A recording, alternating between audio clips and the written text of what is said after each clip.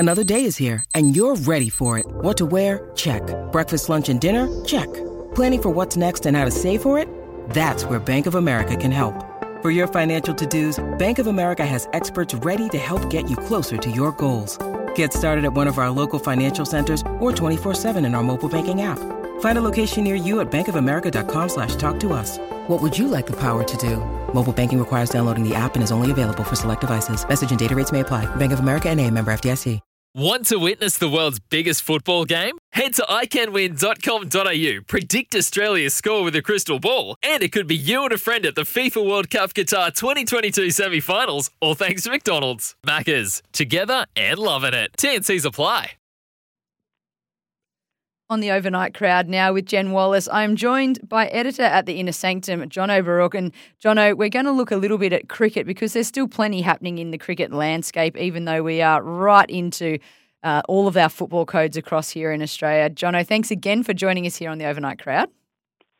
No worries at all, Jen. Great to be back. And cricket really does never sleep. One tournament ends, there's still series going on. Australia's in the news again. There's plenty going on. It's great to be here and I'm looking forward to chatting it all with you over the next 15 minutes or so. So we had a one-off standalone T20 international, Pakistan versus Australia, across early hours of this morning, of Thursday morning. And Pakistan, they batted first. Australia sent them in to bat. They made 8 for 162, probably short of where they should have been because they had a great opening partnership worth 60-odd. And Australia reeled it in 7 down for 163 with about 5 balls to spare. Probably the talking point we'll start with is Aaron Finch. He got his first half century in a long time. Lots of people talking about how, there we go, the pressure's all released. He's completely fine now. Do you think it's as easy as that 150 or do you think he's just relaxed the pressure on himself a little bit, Finch? Oh, it's certainly not as easy as one score. You get one score and all the walls and the pressure suddenly goes away. And Finch knows where he's sort of at with his cricket. He's 35 years old. He's had problems with his knees, and he's still the best white ball captain option that Australia has at the moment. So it's definitely helped that he's found some runs. Last game of the tour, he's about to go off to the IPL as well, so that's certainly going to fill him with some confidence as well. And this is still very much in Cricket Australia's plan to have Aaron Finch leading the team into this T20 World Cup in Australia, in home soil, trying to defend the crowd. So there's a lot of people trying to gun for Aaron Finch when he gets out for a low score or gets a dark opening. The batting in white ball cricket's really, really hard because he can get an absolute rip snorter from Shane Shafri first up, and there's not really much you can do about it. There's not many batters in the world that are keeping that out. So great to see him in the run, still know that he can go at a relatively strong clip as well, just over run a ball here. So really good for him, really good for his confidence. Doesn't totally keep all the Wolves at bay, but knowing that his last innings for Australia for a while, he has made some runs, was a big contributor to making sure that Australia ended the white ball component of the tour on a high. It's really important for him. A couple other things that they'd be really pleased with across the Australian ranks. Ben McDermott, in a very different role, batting lower in the innings, managed to get 22 off 19, not out to ensure the win. So we saw some versatility from Ben McDermott, who probably has been pigeonholed as a top order only. Yeah, very important. You know, with T20 cricket, you've got to have many different players that can play so many different roles. We saw towards the back end of the summer, Ashton Agar was thrown up to open the batting. Travis Head was opening the bowling, and you just keep seeing batters be shuffled around the order for different situations. Ben McDermott's probably next in line for one of those opener spots, really. So for him to be able to shuffle down and prove his versatility down the order, we know how powerful he is by what he's been able to do in the Big Bash over this year, in particular for the Hurricanes. So for him to be able to show that power hitting late down the order with not a lot of powerful middle order batters or pure powerful middle order batters for Australia at the moment. So it's certainly an option going forward. You'd think early days, but he's going to be in the reckoning for one of those reserve batters in the squad. So it's an interesting spot. So it certainly would have filled in with a lot of confidence, ending a really good tour personally for McDermott, which included his first 100 for Australia. Yeah, very good tour for him. I agree with you. It just keeps him up in the conversation without a doubt. And you've got Nathan Ellis taking the 4 wickets. That's a great contribution from him. Cam Green on his debut in the T20 system with 2 wickets and a handy contribution with the ball going back-to-back almost, on a hat-trick on debut. So a few good things to come out of it. Josh Inglis returning from COVID protocols, getting 24 at number 3 and keeping really well. So even though it was a one-off sort of standalone game, there was still a few things that just continued to, I guess, grease the wheel nicely heading into the World Cup year. Yeah, absolutely.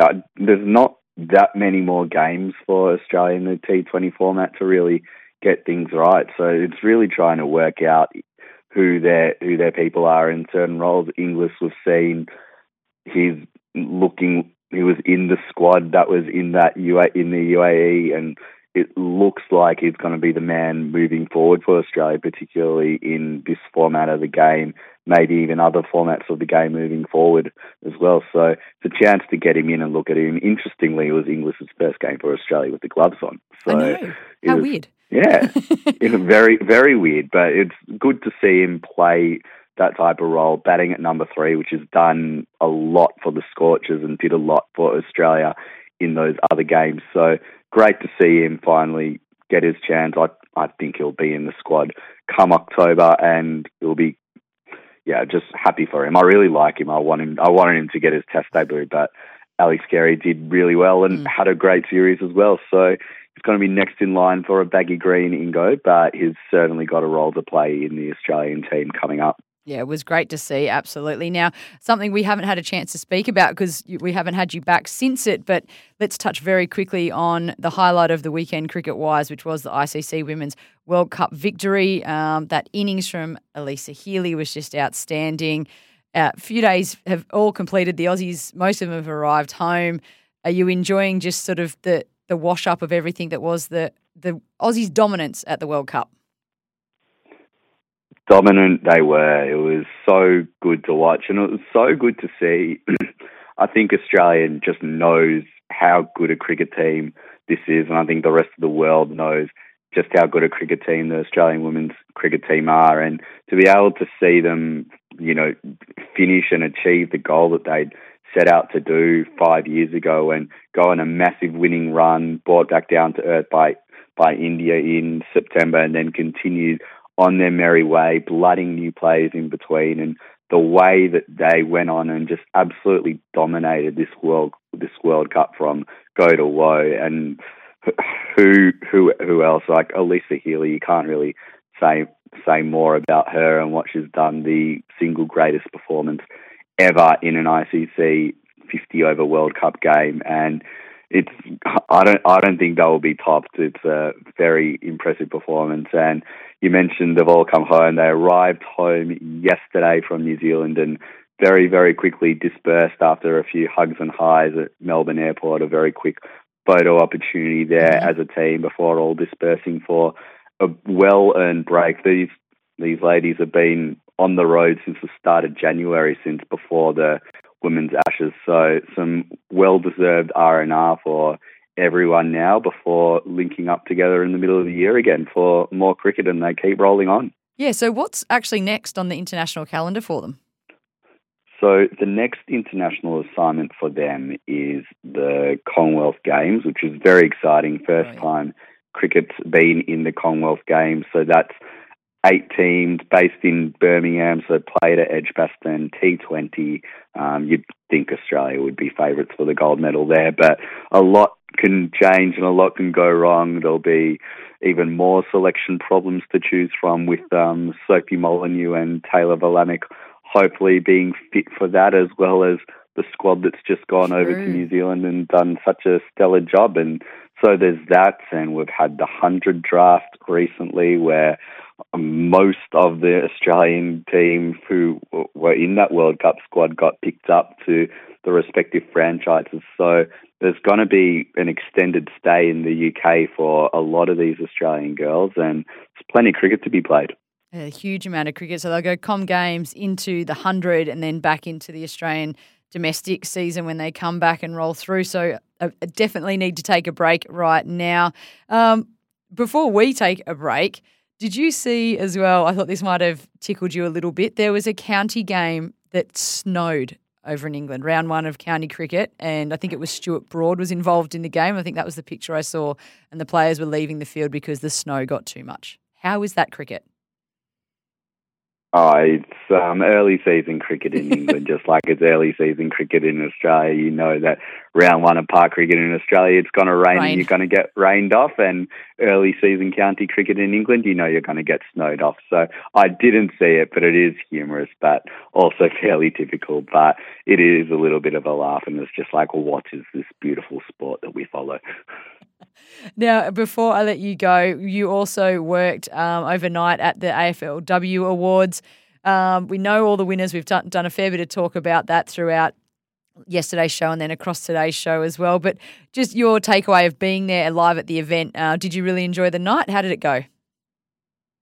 Yeah, it was such a fantastic night. It was great to finally all be together again after a couple of years where this event's been held in different rooms in different locations. So it was nice to have all of the big players in the competition together again. Obviously, Sands, Melbourne and Adelaide, who are doing everything that they can to keep safe ahead of the big game on Saturday.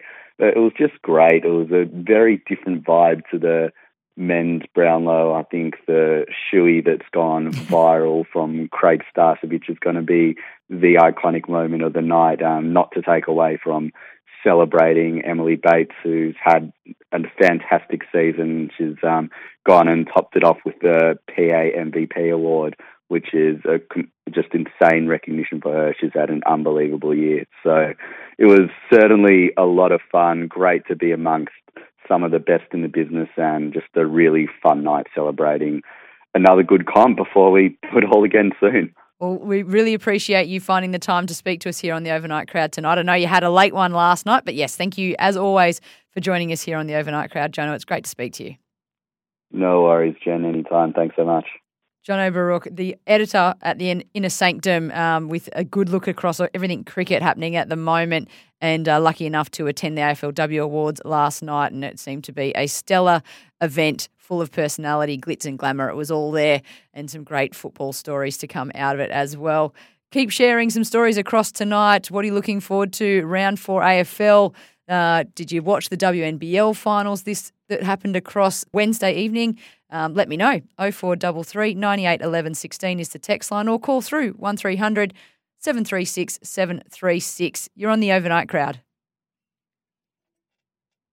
Sometimes needing new tyres can catch us by surprise. That's why Tyre Power gives you the power of Zip Pay and Zip Money. You can get what you need now, get back on the road safely and pay for it later. Terms and conditions apply. So visit tyrepower.com.au or call 13 21 91.